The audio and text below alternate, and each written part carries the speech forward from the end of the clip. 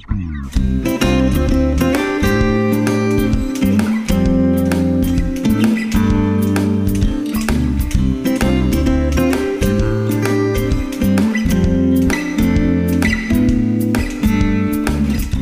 listeners. Welcome back to Heart and Soul Gospel Ministries, Unity in Christ program. If this is your first time listening, my name is Christine Kim, and I'm the host of this program.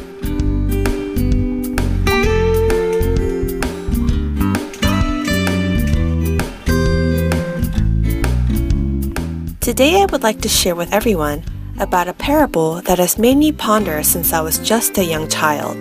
It is the parable about the rich young ruler. I suppose you are all very familiar with this parable too.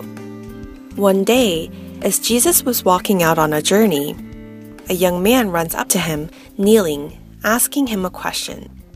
He asks him, "What shall I do to inherit eternal life?" In response to this man's question, Jesus tells him to go and sell all of his possessions and give it to the poor and come and follow him. After Jesus says this to the young man, he says to his disciples, "It is easier for a camel to go through the eye of a needle than for a rich man to enter the kingdom of God." Hearing this parable as a young child, it only baffled me. I thought to myself, well, does this mean that all rich people are not able to go to heaven? Then does this also mean there are no rich people among Christians? Can only poor people go to heaven? I remember running these thoughts through my head as I sat there confused, wondering what the answers to my questions were. But as you can see, Jesus is not speaking of having many possessions. Let's read together the scriptures of Mark chapter 10. Here I will read to you verses 19 through 21. You know the commandments: do not murder, do not commit adultery, do not steal, do not bear false witness, do not defraud, honor your father and mother. And he said to him, "Teacher, I have kept all of these things from my youth up." Looking at him, Jesus felt a love for him and said to him, "One thing you lack. Go and sell all you possess and give to the poor, and you will have treasure in heaven, and come, follow me." We'll come back to share more after our first song.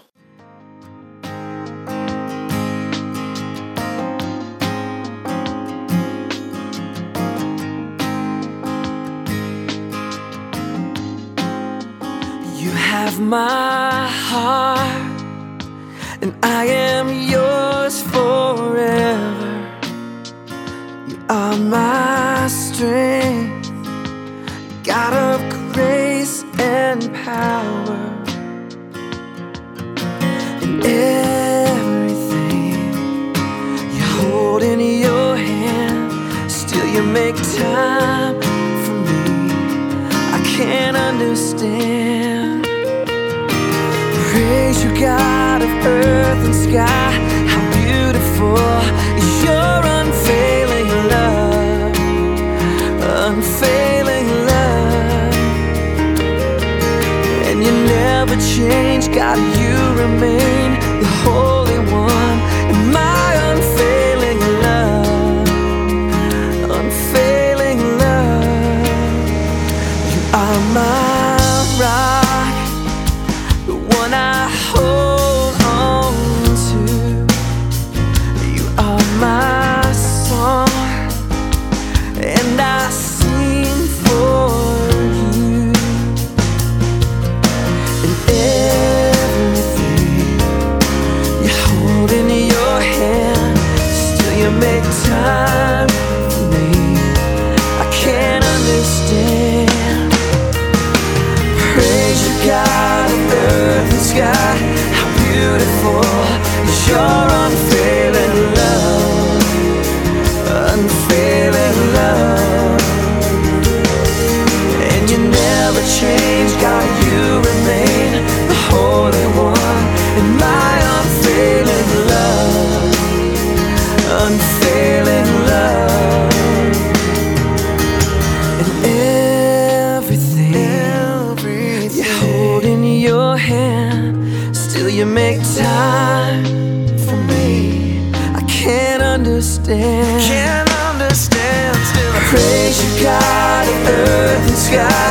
How beautiful is your unfailing love, unfailing love. And you never change, God, you remain the Holy One in my unfailing love, unfailing love. I will praise you, God of earth and sky. How beautiful is your unfailing love, unfailing love. And you never change, God, you remain the Holy One in my unfailing love, unfailing love, unfailing love, unfailing love.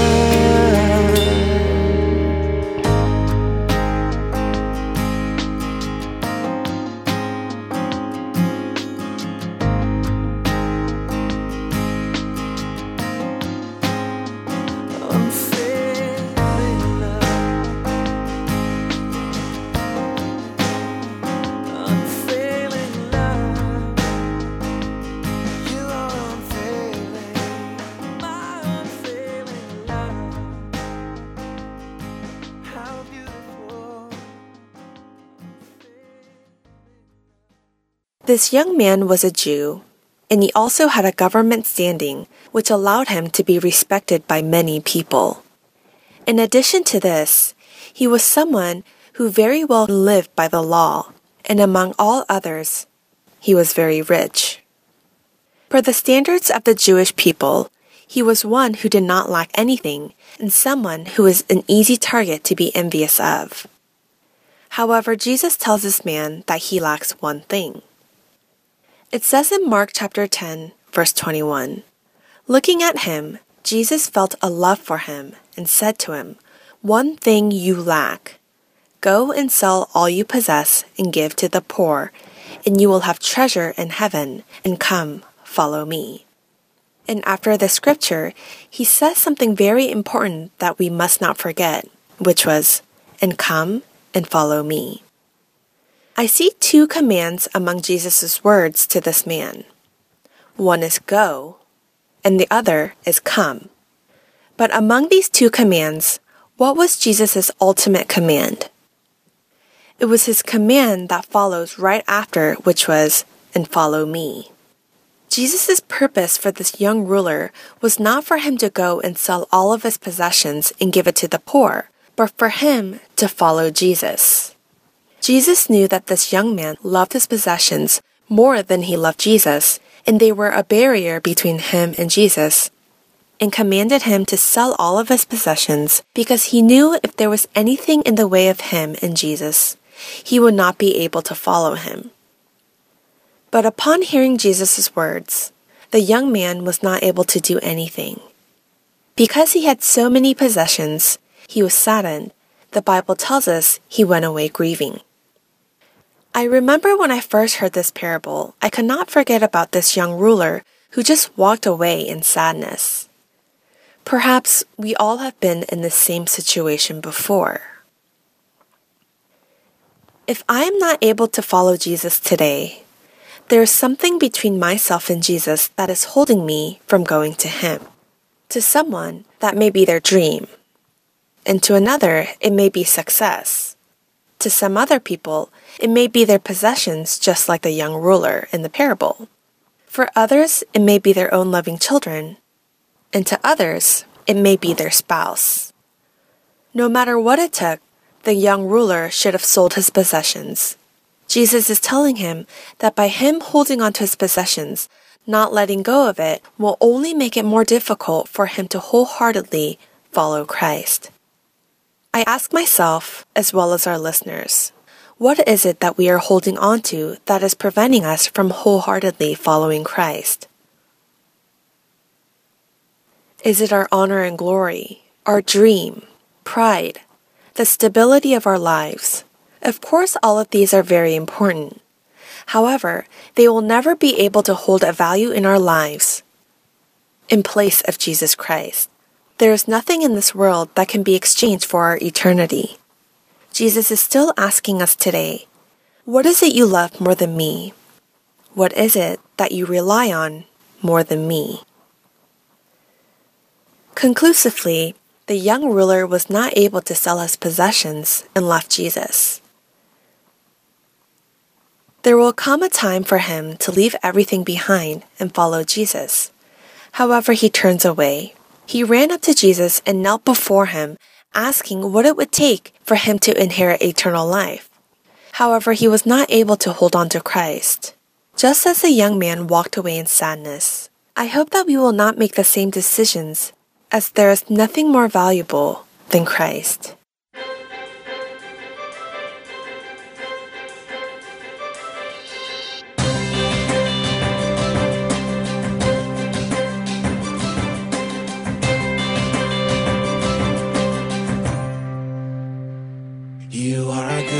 You are good when there's nothing good in me.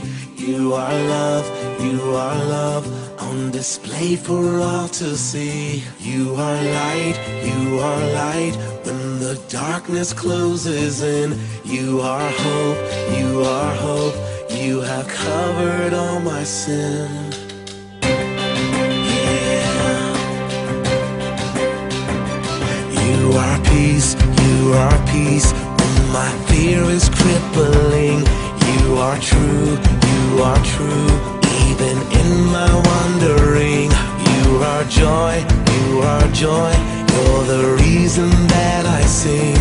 You are life, in you death has lost its sting.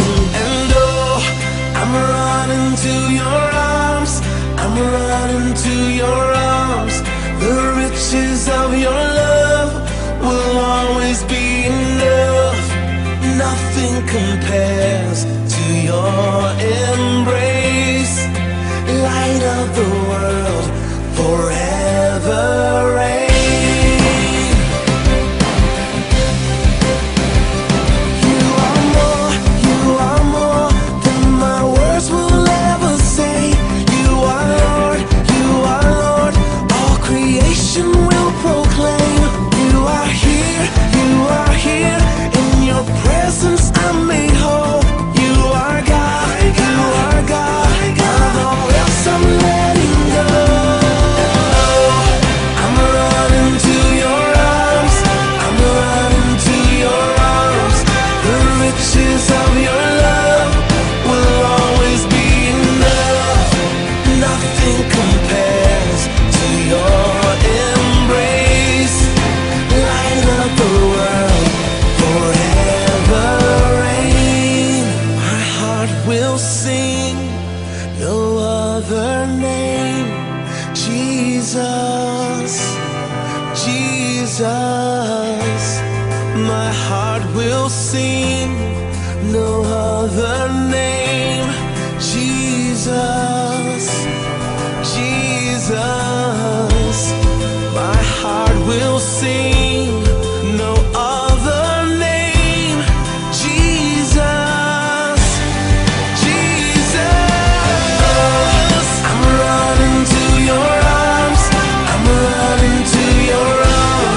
the riches of your love will always be enough. Nothing compares to your embrace. Light of the world, forever reign. Oh, nothing compares to you.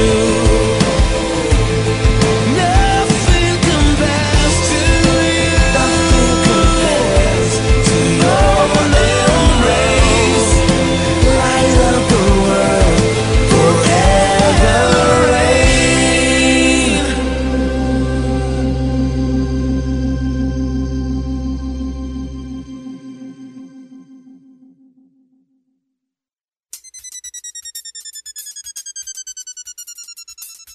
Coming up next is a sermon by Pastor Mark Martin of Calvary Community Church in Phoenix, Arizona.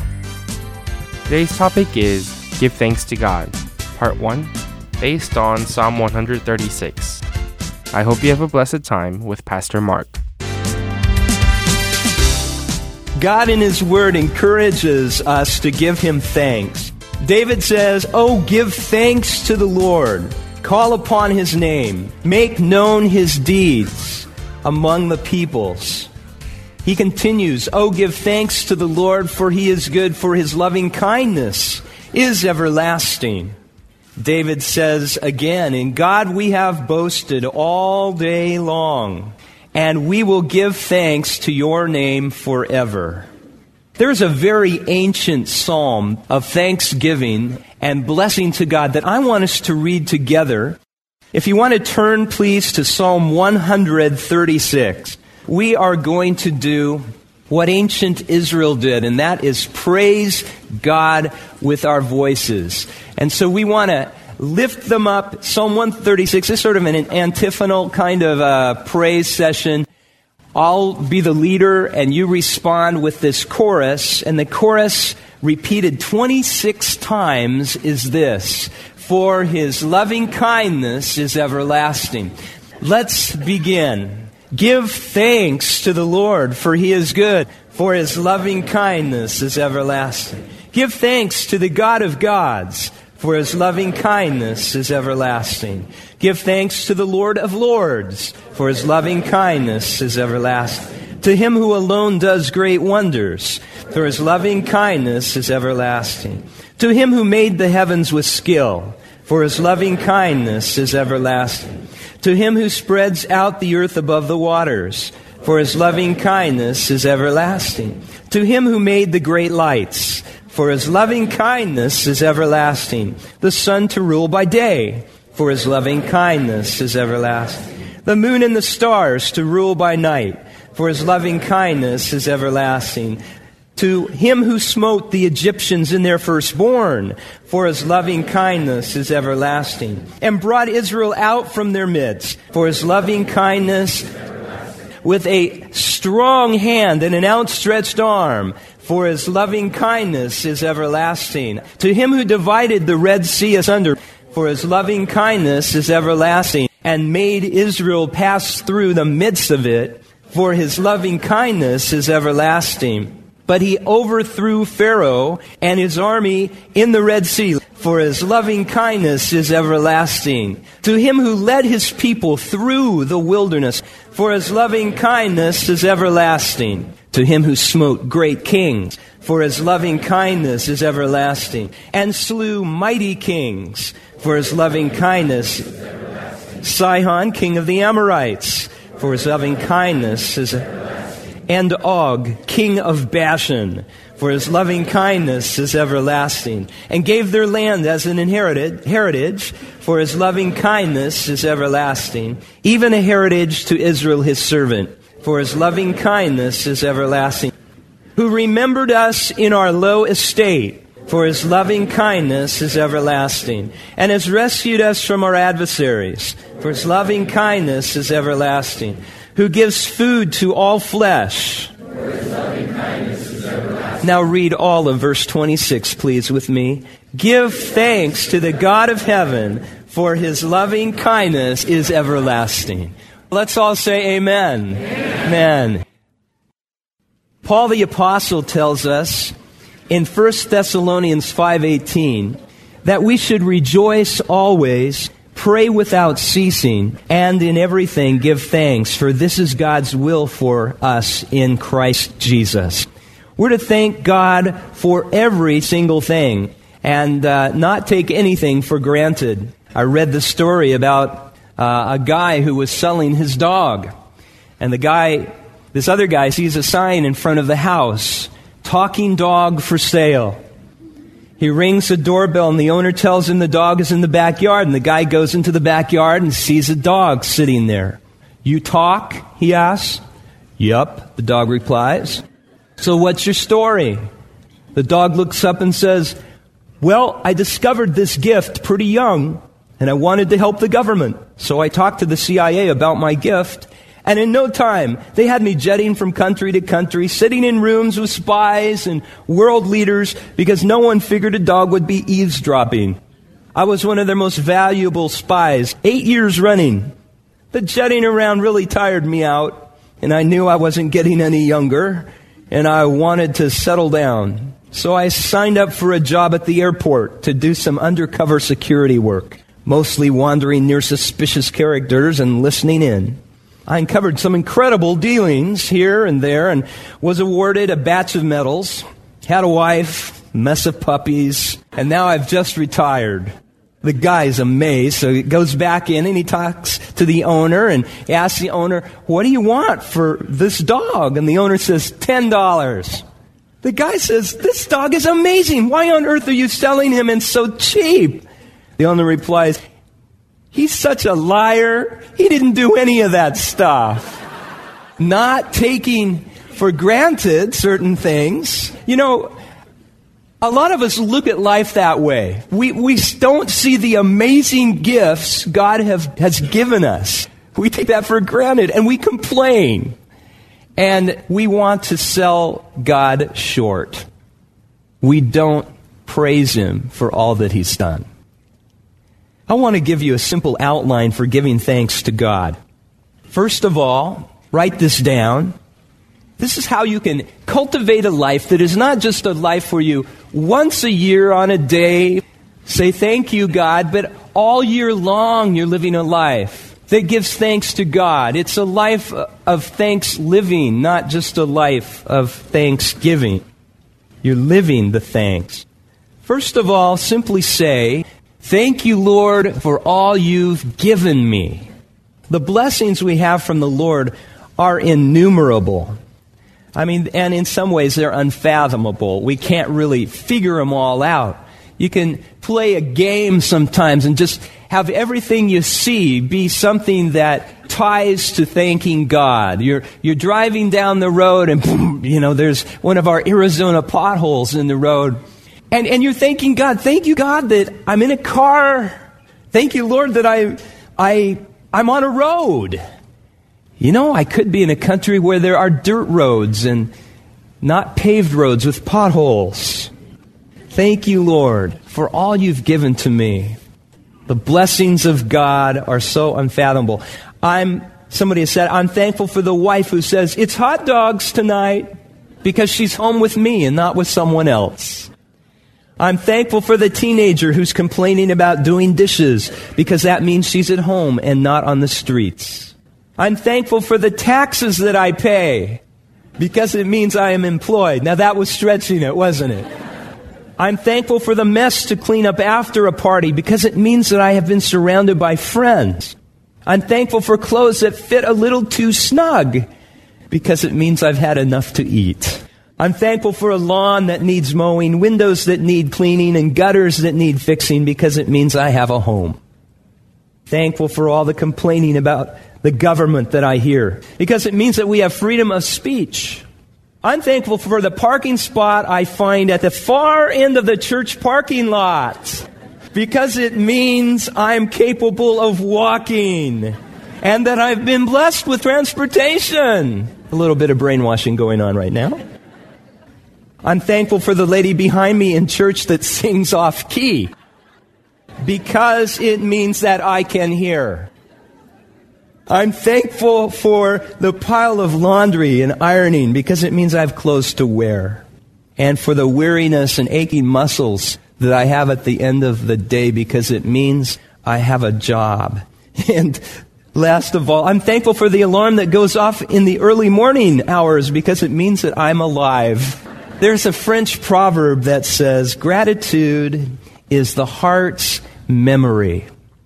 Gratitude is the way your heart remembers things. Now, a second way we give thanks to God is to say, you want to write this? Number 2, thank you, God, for all you've taken away from me. For all you've taken away from me. Thank you, Lord, for all you've given me, number 1. Thank you all for number 2 is what? For all you've taken away from me. Think about it. Through the saving life and death and resurrection of our Lord Jesus Christ, God has taken away all of our sins. He's taken that away from me.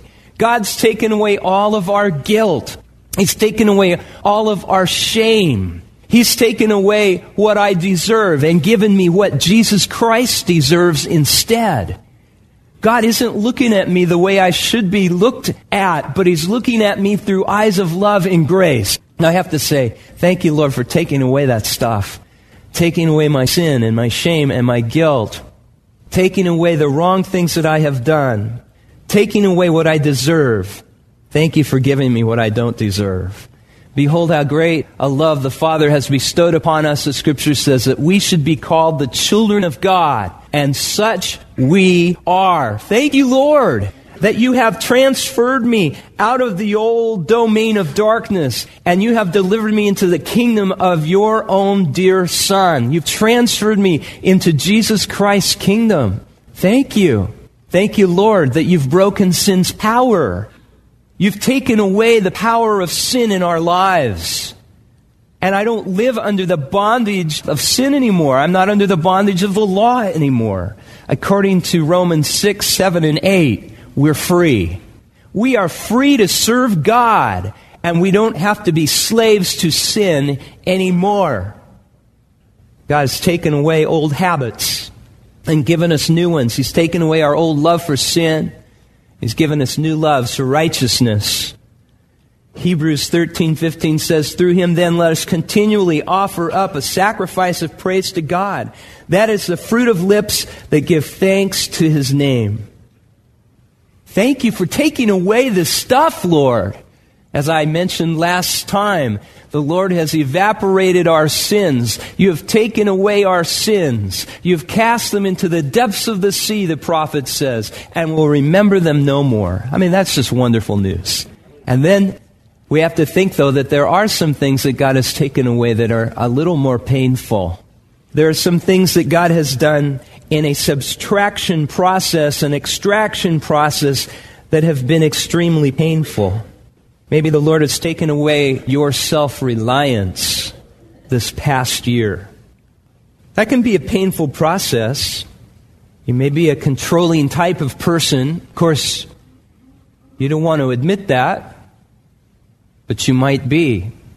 And the Lord has taken away your self-reliance. Someone has said, the greatest of all disorders is to think we are whole and need no help. Hey, everybody is growing, and everybody needs help. Jacob learned the lesson of having self-reliance taken away from him in Genesis chapter 32. He was surprised when this, quote, man, unquote, which was really the Lord, the angel of the Lord, caught him, and he started wrestling with him. Didn't even listen to him, didn't even ask him, who are you? It was just an immediate fight. I know people like that. There's no talking to them. They just start fighting God right away. Maybe you're that kind of person. And you've been having it your way for years. You know, the interesting thing is that God wrestled for a while with Jacob. But God wasn't interested in that wrestling going on for much longer than it did. It went on all night long. Wrestling with the Almighty all night. And the sun is dawning. And Jacob's still wrestling. And the angel of the Lord is thinking, I got to get out of here. I got other things to do than wrestle with Jacob. The scripture says, then Jacob was left alone, and a man wrestled with him until daybreak. When he saw that he had not prevailed against him, he touched the socket of his thigh. So the socket of Jacob's thigh was dislocated while he wrestled with him. I mean, this is amazing. He's not giving up. And God says, you know what? I am not wrestling with you any longer. This is over. This is not a matter of, let's see how many years of your life we can waste while you wrestle with me and ultimately lose. If you are wrestling with God, tell me who's going to win. God. Yes, rule number 1 in wrestling with God. We always lose. God is going to win. Now, if you don't like it, lump it, okay? This is just the way it is. You have to get used to some things on earth, and one of them is that you're not God. And so he wrestles all night. God touches him, and he learns, now we see him later on, he learns to walk leaning on something. The Bible says for the rest of his life, he walked leaning on his staff because his hip had been dislocated or something had happened to him so that he never walked the same. You could tell by the man's walk that he'd been touched by God. Can people say that about you? Can people say because of what's happened to your life over the last year, by your walk, that God's touched your life? It doesn't mean that some disaster has to happen to you, but have you lost your self-reliance? I hope so. And now you're leaning on God. People say, I'm not going to lean on anything. Oh, give me a break. We used to sing this song. It was one of the great hymns. And it went like this. What a fellowship, what a joy divine, leaning on the everlasting arms. What a blessedness, what a peace is mine, leaning on the everlasting arms. And the chorus went like this. Leaning, leaning, leaning on the everlasting arms. Leaning, leaning, leaning on the everlasting arms. There's nothing wrong with leaning on Jesus. And every step that you take leaning on the Lord, trusting on the Lord, because you know what? We are all broken. We're all sort of dislocated, if you ask me. Some in different places, but we need the Lord's help. That's for sure. Henry Ward Beecher said, pride slays thanksgiving. But a humble mind is the soil out of which thanks naturally grows. A proud person is seldom a grateful person. They never think they get as much as they deserve. When you learn the lesson of relying on the Lord, you become a thankful heart. Maybe God's taken away your independence. There's an independent part of us that we accept the Lord and we say, oh, this is great. I want all the blessings. I want the Lord to take away my sin and my guilt and my shame. And I want the Lord to, but I also want to live over, I want to be able on Saturday night to go to my parties. And I want to be able to step into the, I want to be able to have one foot in the world. And, I don't want to, I know the Lord is right. I know the Lord's where I should be, but, I don't want to become fanatical about this.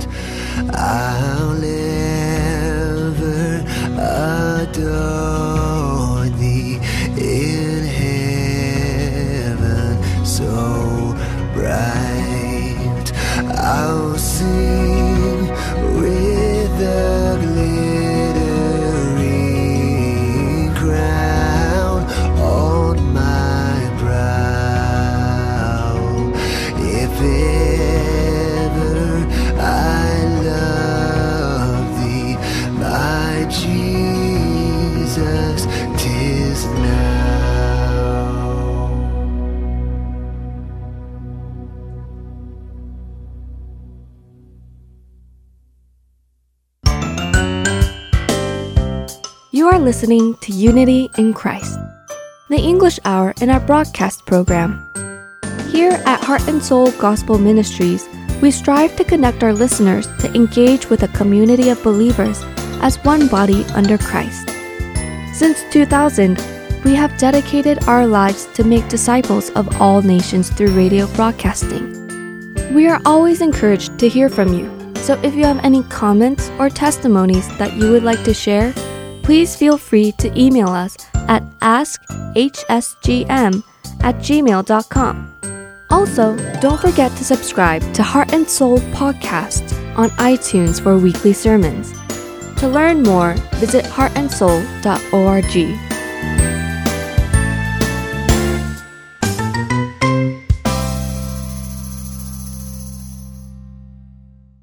There are people who gave up their lives in honor of Christ, who gave us our everlasting life. Continued is a story of the many people who endured their life with faith, titled The Voice of the Martyrs.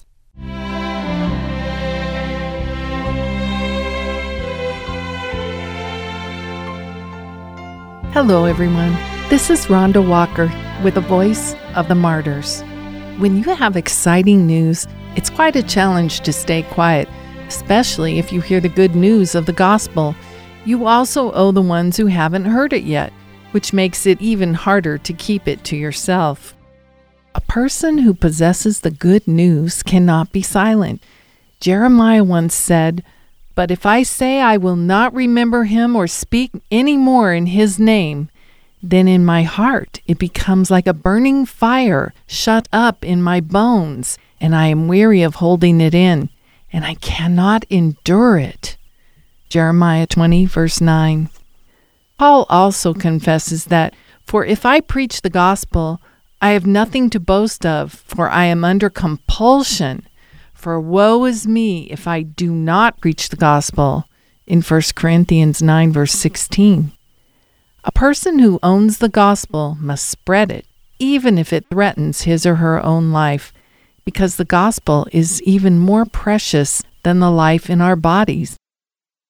Last week, we shared the story of Pastor Mehdi Dibaj, who was born Muslim but received salvation after accepting Jesus Christ and spreading the gospel until he was executed.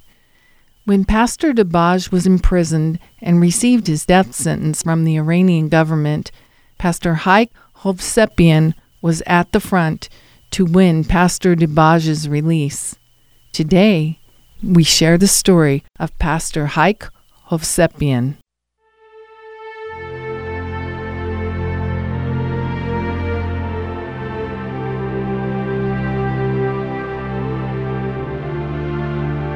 Hello, my name is Joseph Hovsepian, the son of Pastor Hayek Hovsepian.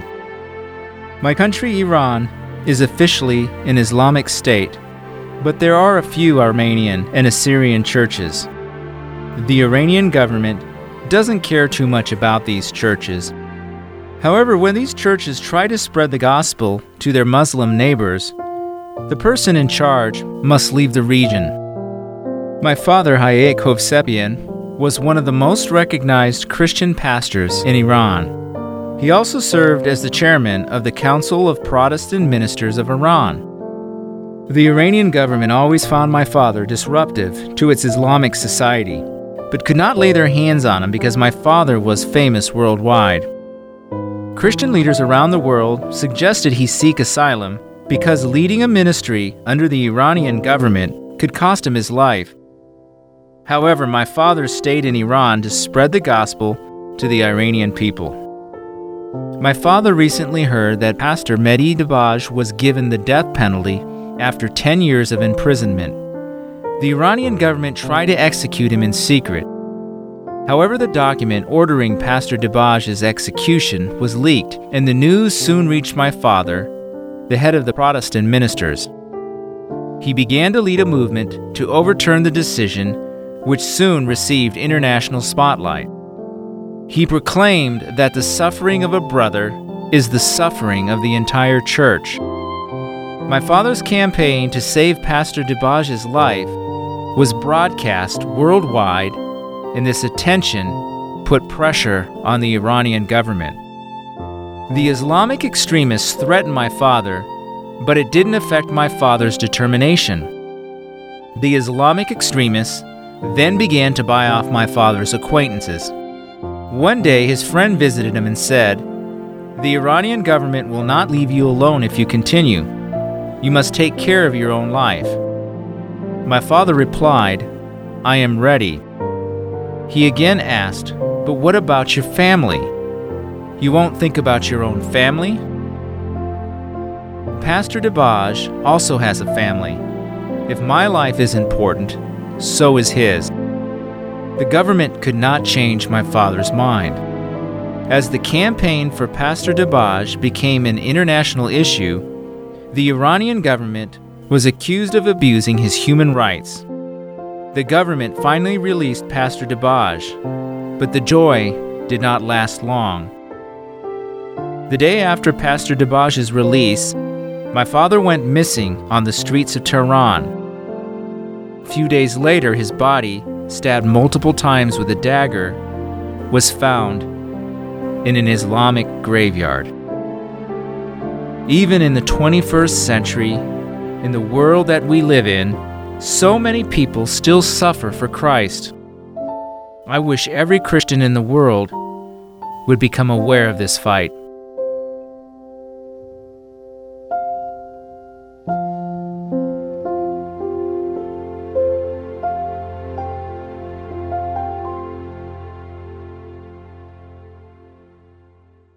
When his body was unearthed from the Islamic graveyard, they found that he had been stabbed in 20 different places. This marked the beginning of nationwide persecution of Protestant leaders in Iran. Pastor Dabaj and 5 other church leaders were also assassinated. The Iranian government wanted to threaten Christians in the country to let them know that you would lose your life if you followed Jesus.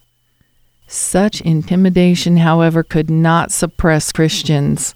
One by one, hidden Christians in the country began to step forward, publicly announcing that they did not fear martyrdom. Instead of retreating, Christians chose to be bolder in their pursuit of Jesus Christ. Pastor Hovsepian left these words before he passed away. "The reason they want to kill me is because I don't stay quiet." If Pastor Hovsepian stayed silent, he would not have died. But he chose not to because the very reason he was born in this world was to not stay quiet. The world is not worthy of those who cannot stay quiet for the good news. We now conclude this week's episode of The Voice of the Martyrs. Thank you for listening, and God bless you.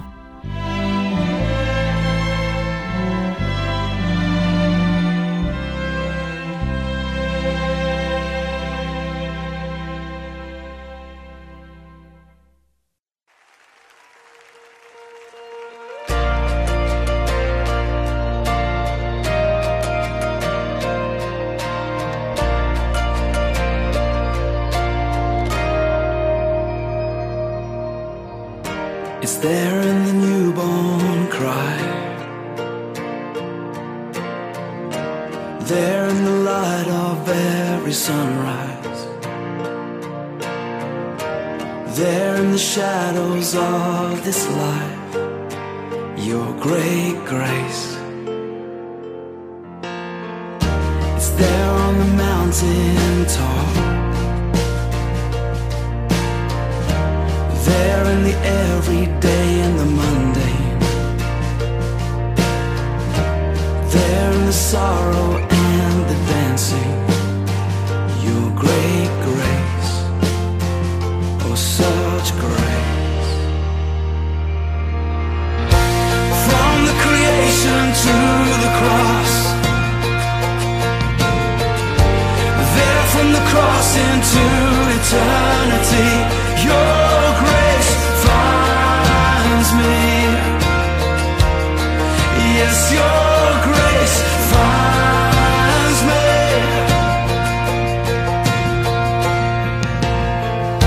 It's there on a wedding day, there in the weeping by the graveside, there in the very breath we breathe, your great grace. The same for the rich and poor, the same for the saint and for the sinner, enough for this whole wide world, your great grace, oh such grace. From the creation to the cross, there from the cross into eternity, your grace finds me. Yes, your grace finds me.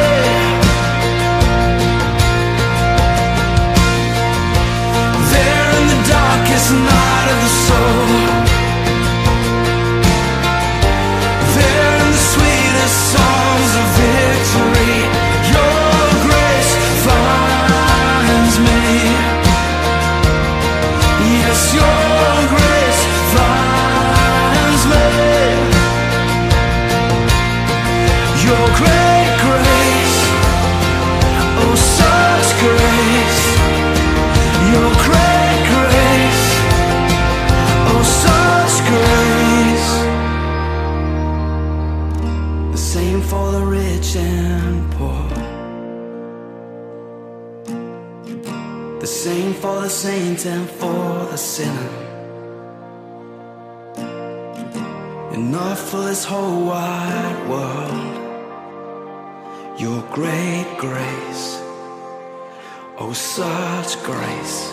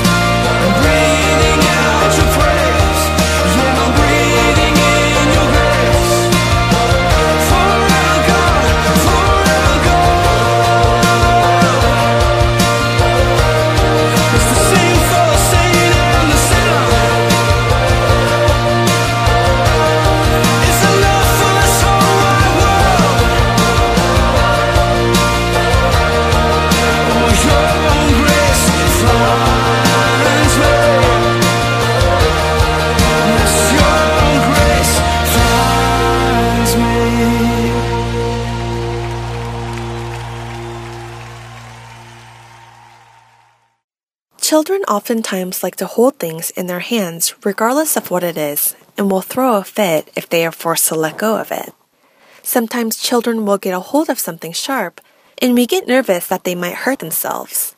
But when we try to take it out of their hands, they cry and get upset. In a situation like this, we know what actions parents will take. Of course, they will take the sharp item out of the child's hand and replace it with a favorite toy the child enjoys. Once the child sees how attractive the toy is, how colorful it is with music, they will no longer have interest in what they were holding previously. Only someone who realizes how valuable and worthy our gift of salvation is will be able to let go of the other things they were gripping onto. Eventually, they will realize that there is nothing in our lives that we will be able to love more than Christ. God is still telling us this very moment to let go. He is commanding us to let go of whatever it may be that we love more than Him. And once we do, we will wholeheartedly be able to put our focus and attention to God and follow Him. Do not store up for yourselves treasures on earth, where moth and rust destroy, and where thieves break in and steal. But store up for yourselves treasures in heaven, where neither moth nor rust destroys, and where thieves do not break in or steal. For where your treasure is, there your heart will be also. These are the scriptures of Matthew chapter 6, verse 19 through 21. I pray that all of our listeners will be able to let go of all the unworthy things in our life that hold us back from following Christ. Up until this very moment, we may have thought, just like the young ruler, that we have everything we need, but I pray that we may truly realize there is nothing else needed in our lives other than our Lord and Savior, Jesus Christ. We will now wrap up Unity in Christ. Thank you for listening, as it has been my pleasure. I hope to see you this time again next week, and God bless.